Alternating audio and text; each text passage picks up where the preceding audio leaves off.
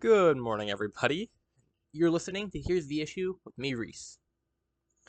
Alright, everyone. I have quite a news day drawn out for you all. We're going to break down all the elections that happened on Tuesday. We had some big moves going on with the Infrastructure and Reconciliation Bill. And there's a very, very robust poll that came out regarding approval ratings, regarding Joe Biden and the rest of the Democrats. Very, very long, very robust. I wasn't even able to look through all of it before I was able to tell it to you all. As well, I'm going to lay out some what I believe are each party's best strategies for the 2022 midterms. As well, we have the normal economic news. So, kicking it off, elections. First, I'm going to go pretty much race by race, talking about each of these. And then I'm going to give you what I believe to be like the whole picture, the narrative formed from this event. So first off, we start off in Virginia, specifically the governor election. So here you had Democrat, McAuliffe. There we go. McAuliffe versus Youngkin. Um, and so Youngkin won. The Republican Youngkin won with 50.9% of the vote to McAuliffe's 48.4%. This is an 80% difference in votes in Virginia. So very, very close. Now, what you need to remember about this is that Joe Biden won Virginia by 10%. So Youngkin managed to move the state 10% over the span of a year. Technically not a year because he didn't move it for the entire year because he wasn't running for the entire year. But the point is that in a year, Republicans were able to move the state by 10 points. That's insane. While of course the election itself, the win was very narrow. This might as well have been a blowout. Take Pennsylvania for example. Pennsylvania was very close in the past two elections. Imagine if Joe Biden won Pennsylvania by 10%. That would be a blowout. So this is very clearly a blowout in a state that our Democrats have been doing very well in recently. As well, this was very high turnout, especially for it being an off year, not just a midterm election, but like an off year midterm election and an odd number year. So it was like the least voted in elections. Very high turnout, especially high turnout in suburban and rural counties. Um, Republicans were very much able to turn out in these sort of like suburban areas, and this is a narrative that repeats throughout most of the elections tonight. So I'll talk more about that later. So this sort of destroys the narrative that the high turnout supports Democrats and that Republicans just want to repress the vote because that turns out better for them. This is a clear example of Republicans really turning out the vote in a very, very serious way. So that's very exciting to see, for them at least. As well, thing with Youngkin's campaign is he was not a very Trump-heavy Democrat. I mean, a Trump-heavy Republican like some other people have. But he's also not someone that's pushing away Trump and bashing him like Liz Cheney or Adam Kinzinger have been.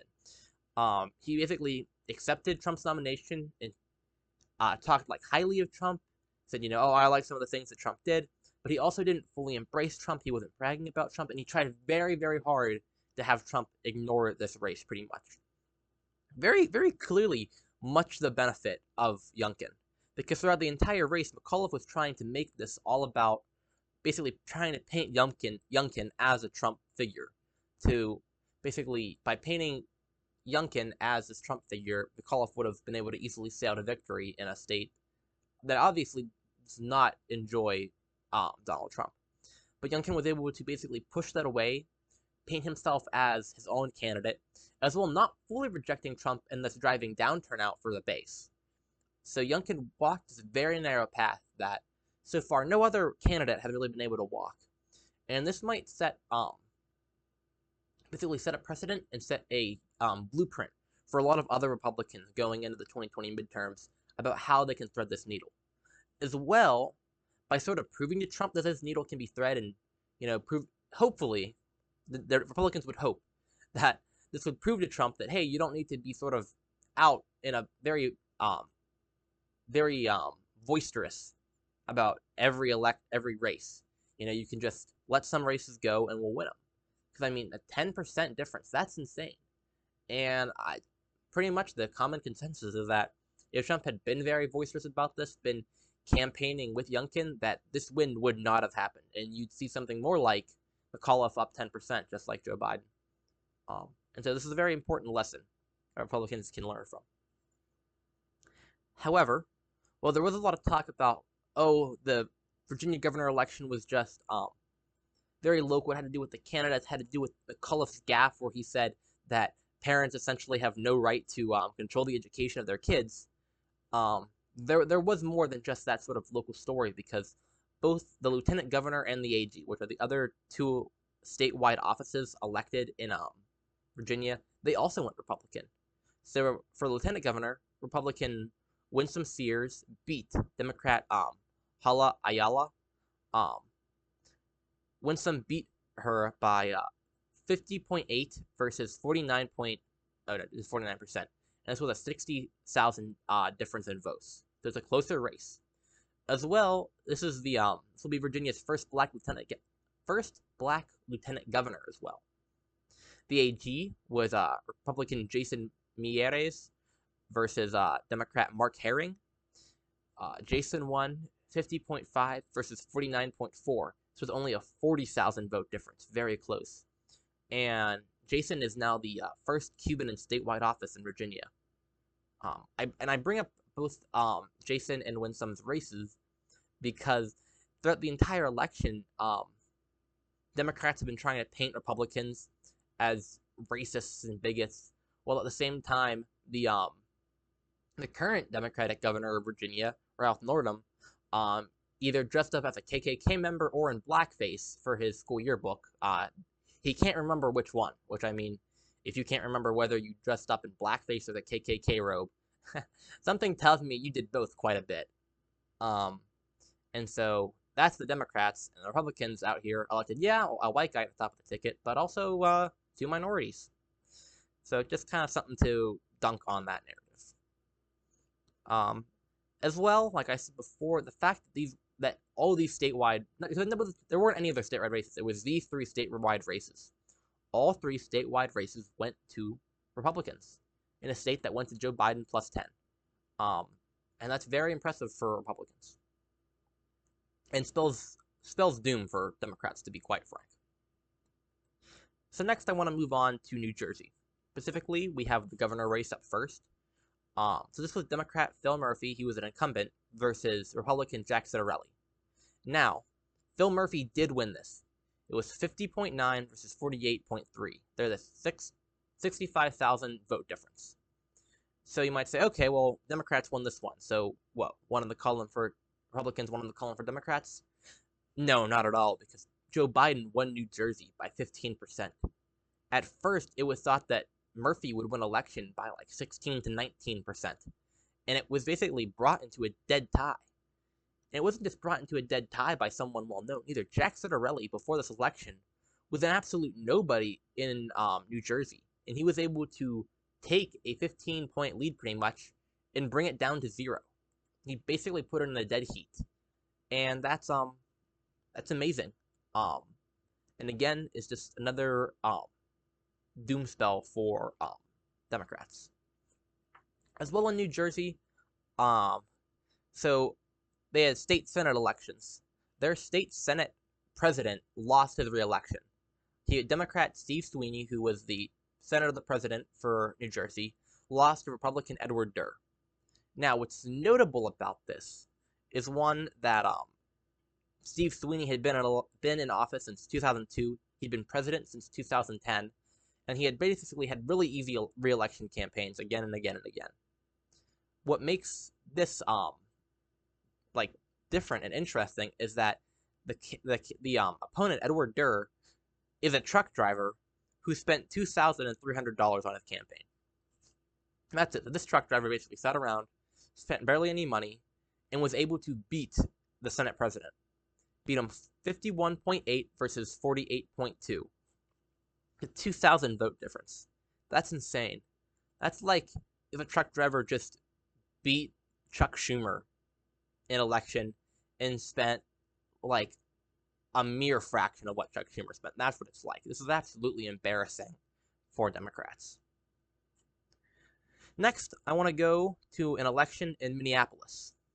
So in Minneapolis, on their they had like a ballot measure, and that ballot measure was basically to defund the police and make a public not public works, but public safety department that would focus a lot more on like mental health services and stuff like that. Now, the thing to note is this also did not fully defund the police. It did shift funding around, but it did not fully defund them. But even with that, this this ballot measure failed by 12%. And if you remember, Minneapolis, the city where George Floyd was basically brutalized by police. And after all that, there was massive calls for defunding the police. And there was even talk that they were going to do it. But now the people in Minneapolis basically sunk this ballot measure by 12 points. That's insane, and that should be a wake-up call to Democrat progressives about their ideal agenda. As well in Minneapolis, there was a mayoral race. The incumbent mayor, Jacob Frey, beat Kate Kuntz after a second round. They had ranked choice voting and such. He beat her 49-38. Kate Kuntz was a very, very progressive candidate, and Jacob Mayer basically campaigned on not wanting to defund the police, campaigned on keeping the police. And he says that, if he didn't do that, he thinks he would have lost re-election. So that's very interesting to see basically where Minneapolis was.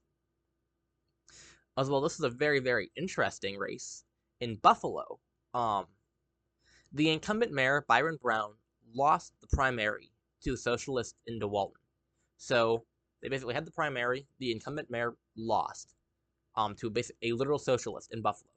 And so then, in a state where they figured, it was basically considered to be a lockup by India Walton then, because it's Buffalo, it's a major city. They didn't expect really the Republican wasn't not going to win. In fact, there wasn't even a Republican nominated, so she was basically running unopposed. However, Byron Brown, the incumbent mayor that lost the primary, then ran a write-in campaign, what appears to be a successful one. In the election, 59% of the votes were write-ins. Now, that's just the amount of write-ins, so there's no guarantee that all those write-ins are for her. But 59% to 41% of actual votes, especially when you had a write-in campaign, that's let's just say she had a lot of write-in votes to not be hers, and her still pull off the write-in campaign. So it looks like the incumbent mayor will retain her seat. Again, in a very local election, Seattle had a city council race. Moderate Bruce Harrell beat council president M. Lorenza Gonzalez by about 30%. So you had an incumbent in the city council. The president of the city council, M. Lorenza Gonzalez, who is more progressive, and Bruce Harrell beat her by 30% in Seattle, not just in Salt Lake City, Utah. In Seattle, what's considered one of liberal crap zone, liberal horror, Seattle. The moderate beat the progressive by 30%. So that's interesting to see. Here in Pennsylvania, our Supreme Court election, Kevin Brobson beat Maria McLaughlin 52.2% versus 47.8% with a 100,000 vote difference. For the Superior Court, Republican Megan Sullivan beat Tamika Lane 54.5 to 44.5. And then for the Commonwealth Court, Republican Stacey Wallace is in the lead and basically presumed to have a seat. Then Republican Drew Crompton is in second, and it's looking like he will secure the second seat, and we will elect 2 Republicans to the Commonwealth Court. That's interesting to see as well. Now we go to Boston. Progressive Michelle Wu beat moderate Anissa George by 27%. This is actually one of the few elections that turned out very well for progressives. Is in Boston for the mayoral race, where progressive Michelle Wu beat moderate Anissa George by 27%. So yeah, so overall, you have a whole lot of um, Democrats beat by Republicans and progressive Democrats beat by more moderate ones. Okay, so now a bit of discussion regarding what all this election mean. Um,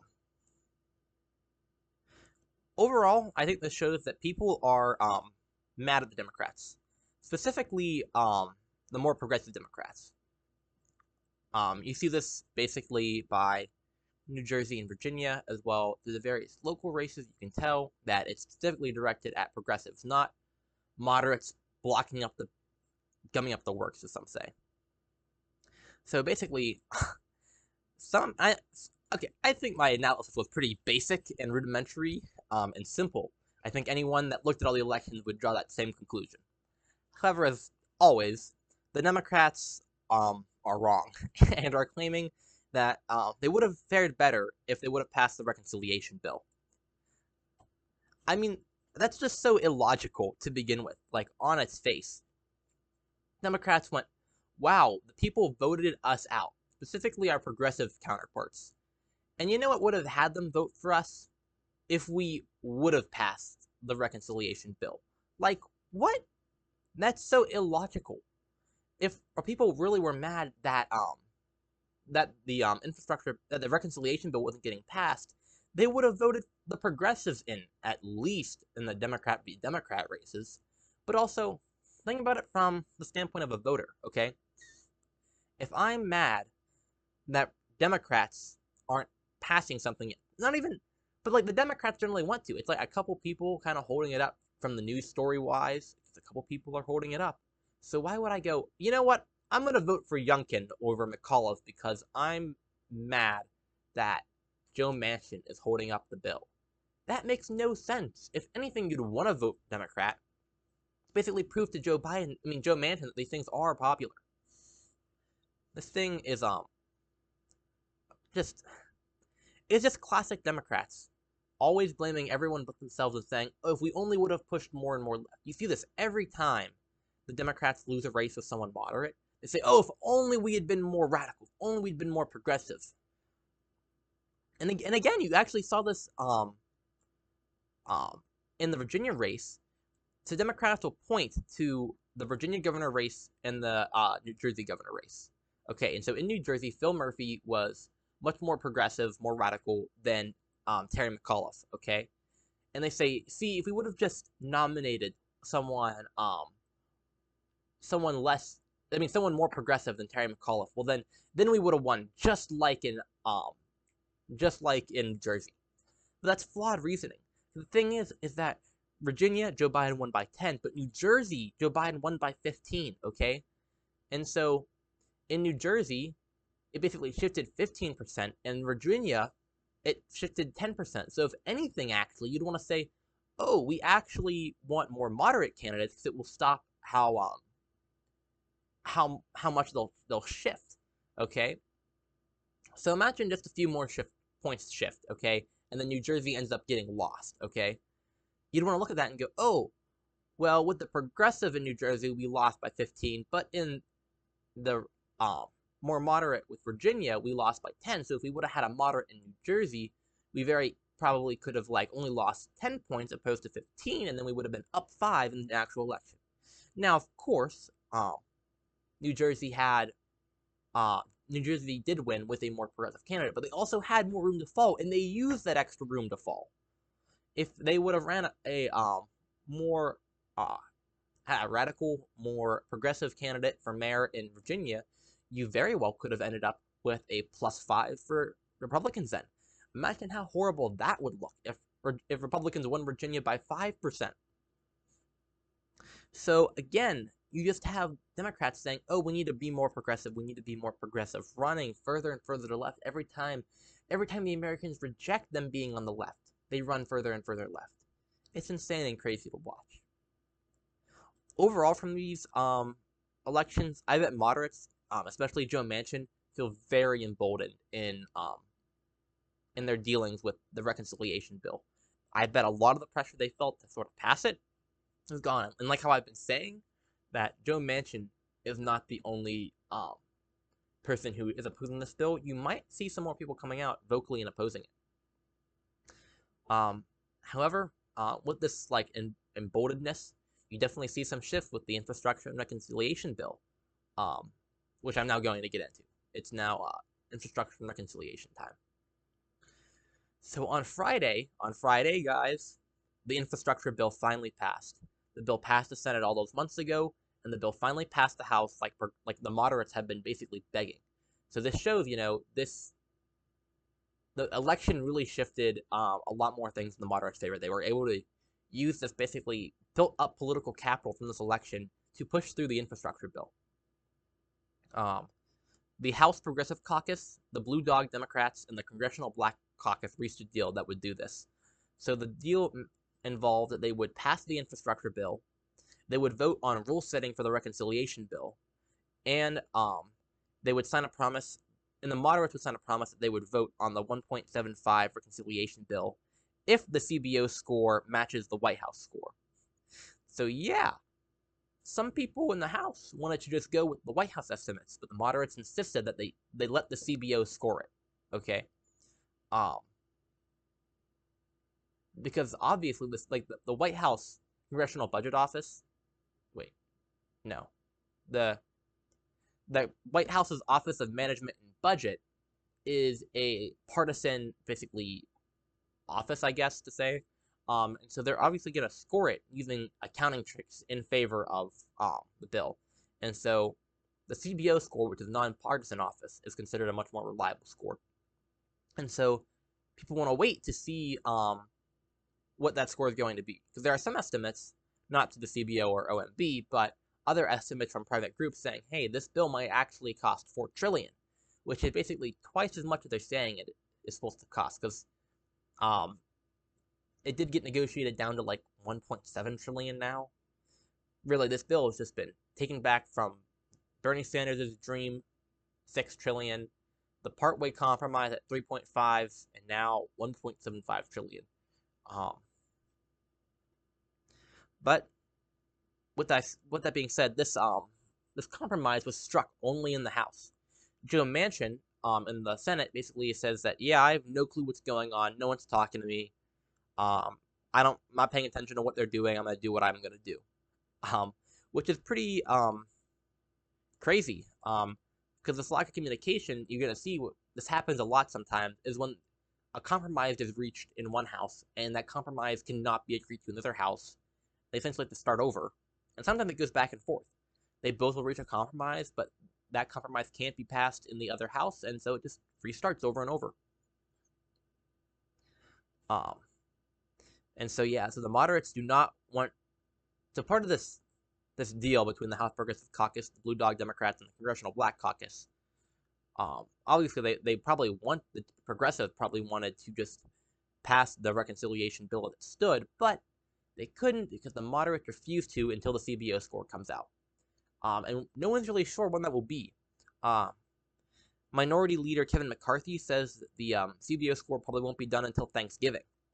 So again, this bill that they wanted to pass, I guess Infrastructure Week is finally over. However, we know the infrastructure they meant was basically welfare, and the welfare bill, which is the reconciliation bill, really isn't done yet, and so it's still kind of Infrastructure Week. And they wanted to get this stuff passed back in March, then they wanted to get it passed in August, September. They said by the end of October. Now moderates won't even look at passing it until Thanksgiving. And for all you that know that, that's pretty much the end of November. Which means unless they pass it right after that, it's going on until December. As well, what's happening in the beginning of December? Government funding runs out from the continuing resolution, and B, the debt ceiling needs to be raised or suspended again. So, again, Democrats are running out of time and pushing themselves into a corner here. So when they voted on the infrastructure bill, some progressives did keep their word that the bills must be linked, and they voted against it.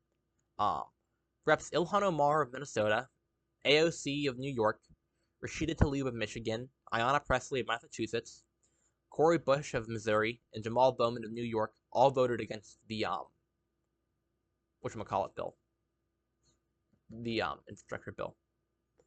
As well, some Republicans voted for it. Um, Adam Kinzinger of Illinois, uh, Jefferson Van Drew of New Jersey, John Katko of New York, Don Bacon of Nebraska, Don Young of Alaska, Fred Upton of Michigan, Chris Smith of New Jersey, Brian Fitzpatrick of PA, Tom Reed of New York, Anthony Gonzalez of Ohio, Andrew Garbanio? I am probably said his name wrong, so I apologize. Of New York, Nicole Malatokis of New York, and David McKinley of West Virginia. All these people voted against it. I mean, voted for it. Were Republicans that voted for it. And so overall, it passed with, I don't know. Some will try to claim bipartisan support in the House, but there are like 200 some Republicans, and they had like 13 go and vote. I don't know. That's not really bipartisan, other than just not a perfect party line vote to me. I wouldn't really call that bipartisan. Anyway, so the infrastructure bill is passed, and now it's just left is the reconciliation bill. Because this bill has been being negotiated essentially behind closed doors as opposed to through the legislative process. So normally, a bill would be debated, on the floor and in committee. People would make amendments and vote down amendments. But because it's basically just all being decided behind closed doors and then will be brought onto the floor all at once, no one's really sure what's going to be in the bill. It's made news reporting really hard. It's made polling really hard. And it's made the political process for everyone else really, really hard, not knowing what's in the bill. So yeah. As well, one of the things that is talked about being in the bill is the SALT deduction. So that is the state and local taxes. So the SALT deduction basically lets people deduct their state and local taxes from their federal taxes.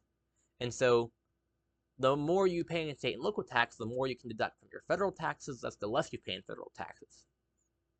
So that means this SALT deduction is basically a subsidy for states with high taxes, pretty much. It basically lets states tax their citizens at the expense of taxes going to the federal government. And you might say, oh, well, I prefer my taxes going to the state than opposed to the local, but what you have to understand is that not every state has equal tax burdens, which means Democratic states, which are these very high tax states, have a disproportionate benefit than the Republican states. That's why you basically saw this get removed under the Republican tax cuts, and why it's being put in back right now. This is basically a payoff to Democrats, and basically something meant to, in a way, cushion the blow from Democratic states taxing the crap out of their constituents. As well, the SALT deduction was not fully eliminated under the Trump tax cuts. It was lowered at 10,000%. I mean, oh my god. It was lowered at $10,000. You could only deduct $10,000 from your federal tax, from your federal income for this. But the Democrats are raising it to $80,000. $80,000. Tell me, what average American is paying $80,000 in state and local taxes? None. This is basically purely a tax break for wealthy Democrats. That's it. And one, that's concerning because Democrats were always saying, oh, we're not going to raise taxes on the poor, but only the rich. Well, now you're literally lowering taxes on basically high-income earners and the rich. As well, it's just, at the same time, you're trying to spend all this money, and you're trying to raise taxes to fund it. At the same time, you're lowering taxes for some people. I mean, come on now, that's insane. And it's like a step forward, a step back sort of ordeal. So that just is frustrating to deal with. As well, it's an unfair tax break because it's a subsidy for high tax states to tax their constituents more and more without bleeding them too dry. So yeah, that's what I have to say about the SALT deduction in the bill. So overall, for the reconciliation bill, no one has any clue how long this might take to pass, or if it even does. I thought before that it wouldn't pass, but with the election just happening, and basically the moderates being emboldened so much, building up the political capital, that that progressives might be able to swallow their pride enough and basically let go of enough to actually get it to pass, which would suck in my opinion. One, because more government spending pretty much always sucks. More taxes, more debt, more inflation. So I would hate to see it pass, but it looks like it might now. Obviously not as big as it could have, um, but it might lower the threshold of progressive compromise enough that it does get passed, which would be interesting to see. However, as I alluded to earlier, with a lack of communication between the two houses, the Senate and the House, what might end up happening is actually both bills pass. I mean, the reconciliation passes in both the House and Senate, but then when it goes to the joint conference committee, where, I mean, I don't know how many of you did this, but when a bill passes both the House and Senate, it's not actually like done yet. Then it goes to a conference where they basically make the bills equal to each other, because, like, imagine they pass a bill in the House and then it goes to the Senate, but then they amend it in the Senate and then they pass it. Well, now those are actually two different bills. Like, which one would the president sign? Do they have to then like reconcile the bills together? I didn't want to use the word reconciliation because I don't want to confuse it with the actual reconciliation process, but I'm pretty sure it's called reconciliation anyway. So it's just kind of confusing. This joint conference committee of both House and Senate members will convene, basically compromise on the two bills, the Senate and the House bill, and then throw it back to both the houses, and then both the houses vote on it again, and then it goes to the president. But you might end up seeing here where they both pass it, but they pass different reconciliation bills. It goes to the joint conference committee, and either they can't agree, or whatever they do agree on can't pass both chambers. So you might see both get passed, but then essentially fail later on. So that's really interesting. I don't know if that ever really happening.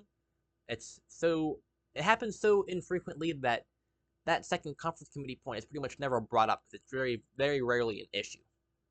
Especially considering when these bills are decided in backroom deals, if both the House, if like one chamber passes the bill without amending it, then it doesn't have to go through the committee because it's the same bill, which is why sometimes you see either the Senate or the House saying, we can't amend the bill, because they're trying to avoid sending it to the conference committee and then having to vote on it again. So yeah, so that's a little info for you all. Okay, so now we have to go on to the Democrats' approval ratings. This was a very, very robust poll. So the poll was taken between the election and the passage of the infrastructure bill. So if you think, oh, the infrastructure bill might change its numbers, yeah, it might. It happened in between. So basically the stuff happening from the infrastructure bill have not been factored into people's decision makings here. As well, the margin of error of the poll is plus or minus 3.1 percentage points. So any number I tell you, it might be 3.1% higher, it might be 3.1% lower. So keep that in mind. Okay, so Joe Biden's approval, 37.8% yes, 59% no, 3.2% undecided. This leaves him with a 21.2% difference between approval and disapproval, and obviously 21.2 in the disapproval direction. So that's a pretty big overall disapproval rating. And to see him drop so much, because I mean, imagine if all the Democrats said yes, all Republicans said no, Joe Biden should be sitting like around 50%. So that drop is basically Democrats saying, yeah, you know what, I don't like him. So that's really impressive to see. And then we go on to Kamala Harris, has a 27.8% yes, 51.2% no. Her undecided is 21, so that's actually a very big undecided. So there is a lot of room to move. However, the difference between her approval and disapproval is 23.4%. So 23.4, that's a bigger disapproval difference than Joe Biden, but also that's a lot more undecided for her. But even if all the undecided magically said, you know what, I do approve of Kamala Harris, she still would be down in the negative in the disapproval area. So yeah, that's pretty big news. Though to be honest, I don't know how much stock I put in approval and disapproval ratings. They ebb and they flow. What I'm more interested in is some of these other numbers that I'm about to tell you. So 46% say Joe Biden has done a worse job than they expected. Um, so wow, and let me be clear: 46% say he's done a worse job. That does not mean 54 say he's done a better job. This includes those that are undecided and those that say that he did about the same job. So 46% say that he's done a worse job than they expected. That's amazing to see, to think. As well, that included 16% of those that voted for him say he's doing a worse job than they expected. This is showing basically showing that he's not doing what people thought he was going to do. I mean, that's obviously true. He campaigned on being like a great compromise candidate, being someone moderate, normalcy, but he's only brought in radicalism and like difference and divisiveness. Joe Biden has been so divisive with the stuff he's done, like the mandate, the vaccine mandate, and now the massive. I mean, the original $6 trillion bill. I mean, that's insane. Anyway, and then independents. So independents. So you have to understand that independents are mostly where it shifts between positive Democrats, positive Republicans for like elections. A lot of shit happens with independents. Independents, 44% versus 6% say he's done a worse job. That's crazy. 44% of independents say he's done a worse job than they expected, and only 6 say that he's done better. That does not bode well for 2024 or 2022 for that matter. Speaking of 2024, 64% say they do not want to see Joe Biden run for a second term. That includes 28% of Democrats. 28% of Democrats do not want Joe Biden to run for a second term. To put this sort of in perspective, the opposition to Trump running for a second term in 2024 is at 58%. So 64% say they don't want Biden to run for a second term. 58% say they don't want Trump to run for a second term. And 28% of Democrats don't want Joe Biden to run for a second term. Only 24% of Republicans don't want Trump to run for a second term. So yeah, that's interesting to note. See that more people opposed to a Joe Biden second term than Trump one. As well, I want to bring up the fact that, don't you guys remember in the primary when Joe Biden said he wouldn't run for re-election? Like, I remember that, because everyone was saying, Joe, you're so old, you're so old. He said, don't worry, I'm only going to run once. I'm not going to run for re-election. Like, does anyone else remember that? Because I pretty distinctly remember that. But everyone's kind of been ignoring that. In fact, in like March, the news started talking about re-election. And I don't know about you guys, but I was under the impression Joe Biden would not be running for re-election at all. Okay, so now we have numbers regarding the reconciliation bill. 30% say the reconciliation bill will hurt their family. 30% of Americans think the reconciliation bill will be harmful for them. That's crazy, especially when you consider only 26% think it's going to help them. So basically 4% more of Americans think that the reconciliation bill is going to be harmful for them. That does not bode well for passing it. 31% of Americans say there will be no effect.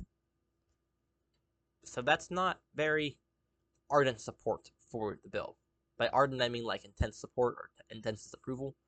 When we go to the generic approval, disapproval, 47% say yes, 44% say no. So there is a majority, not a majority, a plurality that basically say yes, but it's very close to the no. And let me be clear, polls do not do a good job at measuring intensity. The 44 that oppose it much more vigorously than the 47 that support it. As well, I wonder how this poll would show if they asked people if they were going to support all the inflation that comes along with the bill, all the extra taxes they were going to have become of it, as well remember that inflation is a tax on savings, as well as what they thought about the more government interference and the less liberty they would have because of it. I think if you asked those questions, you'd see a majority, not a plurality, but a majority actually oppose this bill. If they actually knew what it was going to do and how it was going to affect them, this would not be a popular bill. As well, they have numbers for the generic congressional ballot.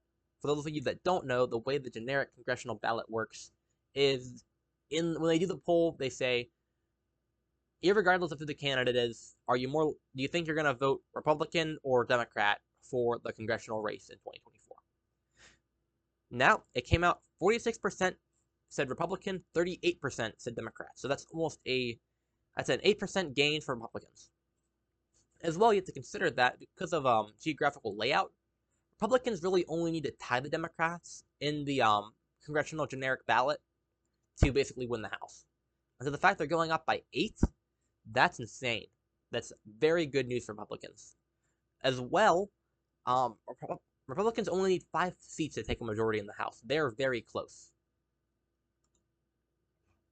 As for congressional approval rating, 12% approve, incredibly low, and 75% disapprove. I mean, wow, that's really, really bad numbers. So yeah, as for by party, 29% approve of Democrats, while 35% approve of Republicans. So wow, Republicans have a plus 6% in their approval rating for the House. This all bodes very, very well for Republicans coming into 2022. If you're a Republican right now, you're basically pumping your fist cheering. As well, I think this is an interesting statistic. 66% of Americans say that we are on the wrong track, while only 20% say that America is on the right track. I think this is going to be a very important indicator for what happens in 2022. A lot of times, presidents sail to re-election if the economy is good. If the presidential election was held in February 2020, Donald Trump would have won. The economy was doing great. People were doing great. In fact, some people say that the reason that Republican governors overreacted to the pandemic and shut down so hard was to basically crash the economy and prevent Donald Trump from winning by having a bad economy. Which, there's pretty blatantly clear evidence for that. Democrats, without a doubt, overreacted. And they definitely were very cognizant of the fact that crashing the economy would basically benefit them electorally. But irregardless of that, if 56% of Americans think that they're on the wrong track right now, there's a good chance that the House will flip to Republicans. And with only 20% thinking it's on the right track, you may even see the Senate flip, which I don't know if the Senate will flip. I'm fairly certain that the House will flip in 2022. The Senate, though, the thing with the Senate is that the map is really, really bad for Republicans. This is a horrible map for Republicans. They're defending way too many seats. They're defending seats in states Joe Biden won. They're defending seats in states that are competitive. And there just really are not the sort of democratic vulnerabilities that the Republicans have. But not impossible. And if you look at the math, Republicans could come away with a 53-seat majority in the Senate if basically everything went their way. 54 if it was really, really their way. They could nab New Hampshire, but I don't think that's likely at all. Either way, this could be a good bellwether for what will happen in 2022. And with it being past the election of 2021, this pretty much kicks off the election season for 2022. So, that's fun. Hope you guys like the midterms. Hope you guys like campaigning for Senate. So now we're going to dive in, and I'm going to discuss with you all what I think are what the party's best strategies are for 2022. So we're going to start off with the Democrats, because let's face it, the Democrats have much more ability in what they can do in preparation for 2022. Step 1, I say they should let Manchin sink the reconciliation bill. Now you might be wondering why. Well, one, because I think the majority of Americans are going to hate it. Viciously so. I think it's going to prevent, By sinking the bill, they'll prevent increased inflation. They won't add on to the debt. As well, not adding on to the debt will put them in a better position for when they have to increase the debt ceiling in December. Because if they basically let the reconciliation bill sink, when they go in to have to raise it, they really can say, hey, it's already approved spending. We already approved the spending, so you Republicans really shouldn't be holding it up so much. But if they go into the debt ceiling with trying to also spend $2 trillion more, it's going to be basically obvious that, hey, Why don't you stop spending so much money? As well, frankly, I would also say that they should let the the infrastructure bill also get sunk by progressive. Basically, have a mutual each other sink each other's bills, but they already passed the infrastructure bill, so there's nothing more to do about that. As well, I would say use basically say, oh, we use the fact that they passed the infrastructure bill as an excuse to pass a very moderate budget with Republicans. Um, so basically say, hey, we passed the infrastructure bill, this authorized a lot of new spending, therefore we don't have to have as robust a budget as we wanted to have. And use that as an excuse to pass a moderate budget with Republicans. So I don't mean just pass continuing resolutions, but pass a real actual budget that will cover you until the end of fiscal year 2022. Basically what this will do is it will keep budget fights out of the news for almost the entire election cycle pretty much. By keeping that out of the fight, and that's one of Republicans' biggest sticking points is being fiscal hawks. And while obviously they haven't been fiscal hawks, like at all, the Donald Trump ran up massive deficits, so did George Bush, but they still like to pretend, and a lot of people believe it, and I definitely, people see that the government can't spend indefinitely and forever, and so use the infrastructure bill to pass a moderate budget with Republicans. Compromise will show that Republicans still care about other people, because I've talked in the last couple of episodes about how Democrats don't care about Republicans, and they look down on Republicans and look down on Republican voters. You saw this with Hillary Clinton's basket of deplorables comment back in 2016. Never ever disparage voters. Bad move. And while Democrats haven't been explicitly doing this, they have implicitly been doing this, and so they should stop that. And working with Republicans is the best way to do that, especially passing a moderate budget that will keep budget fights out of the news for a while. As well, to also let them soften the blow in 2022, Biden should announce that the vaccine mandate is no longer needed. Biden should just say, you know what, vaccination rates are high enough. There's a booster now. If you want it, you can get it. So everyone, no more vaccination mandate requirements. Yeah. That, I think, will help a lot. I want to say, I think that if Democrats did all these things, I don't think they would win the House. I think they would still lose the House even if they did all this. However, I don't think they would lose it by as much, and it might help them save the Senate. If they can show that they can be thoughtful about things like this, it might let them save the Senate, and it will weaken how bad they get destroyed in the House. As well, the best thing the Republicans do to help them is basically continue to overly embrace Trump. The best thing for Democrats is if Republicans just continue to walk more into Trump, more into Trump, more into Trump. I think it will. All the suburban voters that came and turned out for Republicans in the election on Tuesday, they'll go right back to Democrats again. This is something else I wanted to bring up, but I forgot to. Was that there was talk by basically pollsters and political pundits that, maybe suburban white moms are leaving the Republicans so much because of Trump. They don't like his nastiness. They don't like his character. They don't like who he is. And they were like, maybe this is a permanent shift. Maybe they're going to start to shift towards Democrats. But you basically saw this broken. They all came running back to Republicans, especially one with Trump not on the ballot, with him out of the news a lot more. Because let's face it, the only reason Trump is in the news now is because Democrats can't stop talking about him. They have a giant crush on him. All they can do is talk about him, talk about him, talk about him. Trump has not done like anything at all since basically January 20th.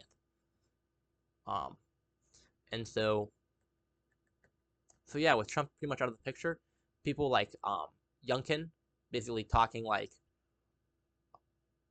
basically walking the line between Trump and not Trump. It's become very clear that these suburban voters are going to come right back to Republicans, especially if Democrats continue to be hostile towards education. Education is something that's not talked about much because a lot of people don't care about education because they're not currently being educated. But for suburban parents, education is a very big thing. For a lot of suburban people, they move specifically into places with good school districts for their kids. For a lot of towns, school districts are one of the biggest factors in determining property values. Education is very important to this demographic. And if basically Democrats continue to push like CRT um, and Marxist ideology in their classes, um, you will see suburbans coming out more and more and more for Republicans. Okay, time for what the Republican strategy should be. So, this is very simple. One, Republicans need to get Youngkin-style people in these Senate races.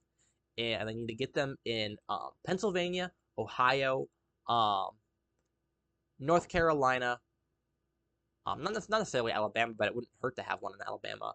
Have them also in uh, Montana. So remember, Montana is currently not run, but the current Montanan senator up for re-election is Jon Tester, who is a Democrat. Republicans may be able to pick up Montana. Mark Kelly is in Arizona. They should run a Youngkin style in Arizona. Arizona, I think, is someplace you will see come roaring back Republican, especially with a Youngkin style person. As well, get what's his name? What's the other state? Oh, Georgia. Make sure you get a Youngkin style Republican in Georgia. If they can put Youngkin style people that walk the line between Trump and not Trump, they will be able to crush it in these Senate races. They also need to focus on local issues. They need to get specialized. This basically the way that Youngkin was able to monopolize on the educational discussion in the Virginia race was very beneficial. And when you start having like these very local races for like Congress, they have to get local. They have to start talking about education, things that are specific to each community. You have to find, because you can't just say, oh, Democrats are doing all these bad things. You have to say, Democrats are doing X bad thing right here, right now to us. That will be very persuasive and will benefit them a lot. For Republicans, the best thing Democrats can do is continue to go to the left. Pass a bunch of spending bills, raise the debt ceiling, do all that crap. That will help Republicans. As well, I talked about a few things that Republicans could do, but a lot of it is going to depend on what Democrats do for how Republicans do in 2022. Okay, there's also some news for Joe Biden's vaccine mandate. So his vaccine mandate for private companies are halted by the Fifth Circuit Court of Appeals. The Texas AG basically challenged the mandate, along with the AGs from Louisiana, Mississippi, Utah, and South Carolina.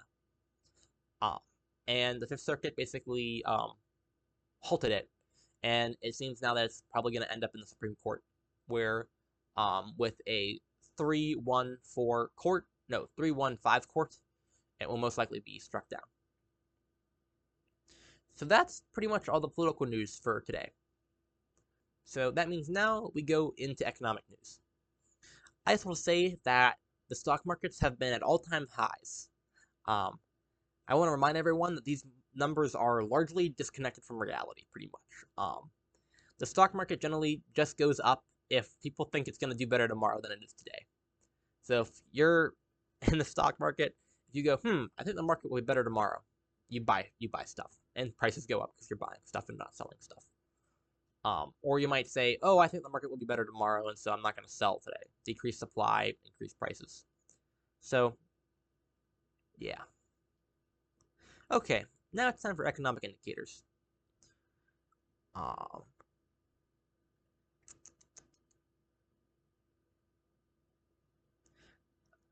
The ISM manufacturing new orders for October are 59.8. Previously, they were at 66.7, so new orders have dropped some. The ISM manufacturing prices for October, 85.7. Previously, they were 81.2. So you see this index going up. That's in line with the PPI producer price index has been going up a lot. Inflation has been running rampant. ISM manufacturing employment for October is at 52.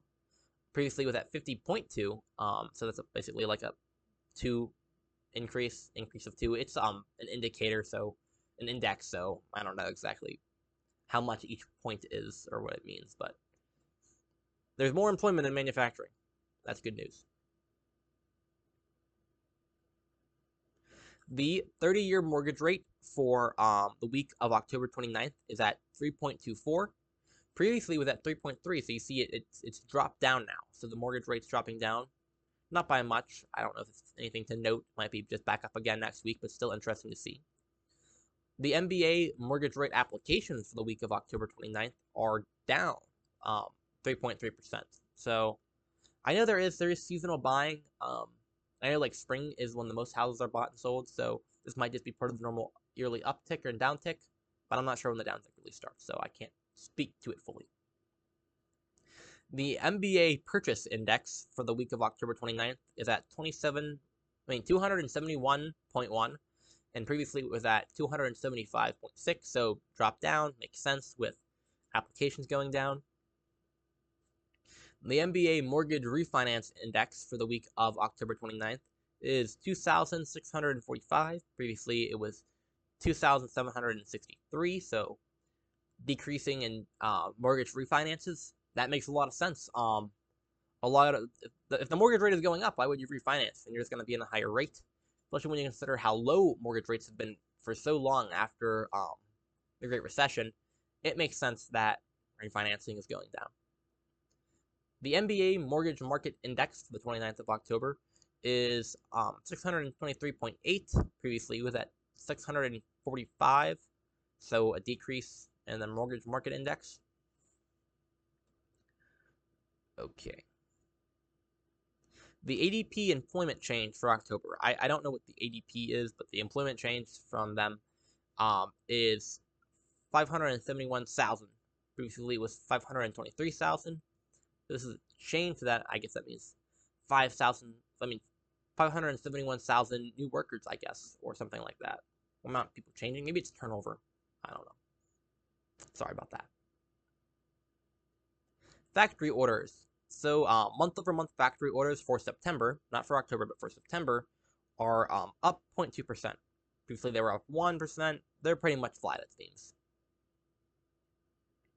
Factory orders excluding transportation for September, up 0.7%, previously up 0.5%, again, pretty near flat.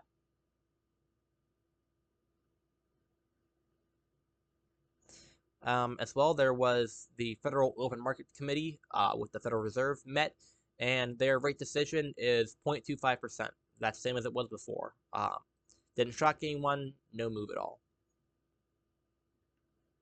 The balance of trade for September is negative 80.9 billion, so 80.9 billion in imports. Previously, it was 72.8 billion in imports, so that tells you what that is. The forecast was negative 80.5 billion, so that's pretty close to what it actually was, so predictions were pretty on point. We also have initial jobless claims for the week of October 30th. They are 269,000. This is down from 283,000, which is down from the couple weeks before. This is good. Continuing trend of initial jobless claims going down. As well, the consensus, the prediction for this week was going to be 275,000.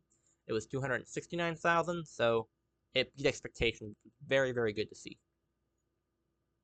As well, with initial jobless claims going down, the jobless claims for the 4-week average shrunk. It is 284.75 thousand. It was previously 299.75 thousand.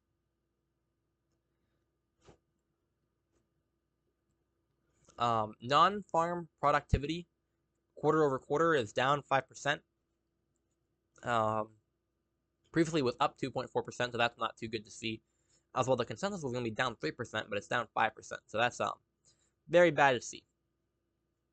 Here we have continuing jobless claims for the week of October 23rd.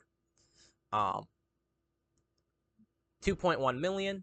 Previously it was 2.2 million, so decrease, that's nice. As well, the prediction was 2.11 million. And so it beat expectations, which is nice to see. Exports for September are 207 billion. Previously they were 214 billion, so exports going down. That's sad to see.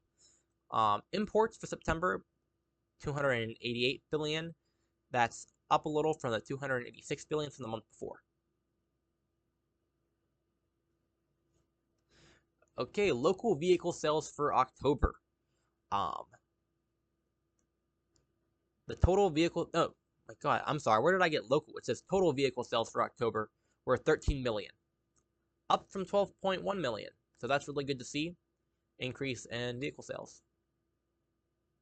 Oh, non-farm payrolls. Here we go. Uh, let me take a look at this. Come on, look at these numbers. Okay. So the non-farm payrolls are up 500, 531,000. Previously, they were up 312,000. So that's a really good increase in jobs, pretty much, because non-farm payrolls are basically jobs. The unemployment rate for October is said to be 4.6%, down from 4.8% from previously. The forecasted was 4.7, so the actual beat it. I want to remind you all, though, that unemployment only includes those looking for a job. If you drop out of the job market, if you have no job but are not looking for a job, you're not counted as unemployment.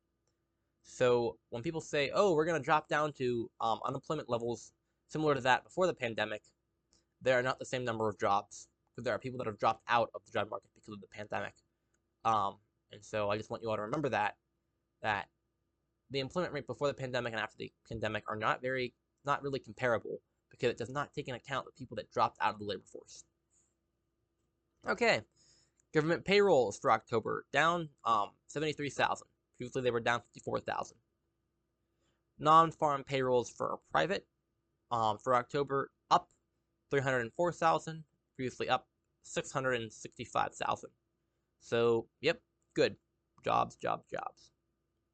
Average hourly earnings year over year up 4.9% for October. That definitely is not beating inflation, which means your real earnings went down. Average weekly earnings for October 34.7. Previously they were 34.8, pretty much flat. Manufacturing payrolls for October went up 60%. Previously they went up 31%, so that's good. More manufacturing. Labor participation rate for October for the labor force 61.6%. Previously it was 61.6%, so pretty much the same. Average hourly earnings month over month for October are up 0.4%. Previously they were up 0.6%. That is not enough to match inflation, so that sucks for everyone. Okay.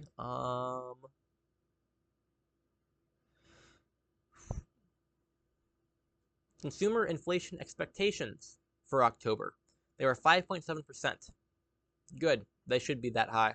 They should be higher than what we're being told is the inflation, but I think it probably should be higher than 5.7%. Inflation is getting out of control, and it's being very wily and such. Okay.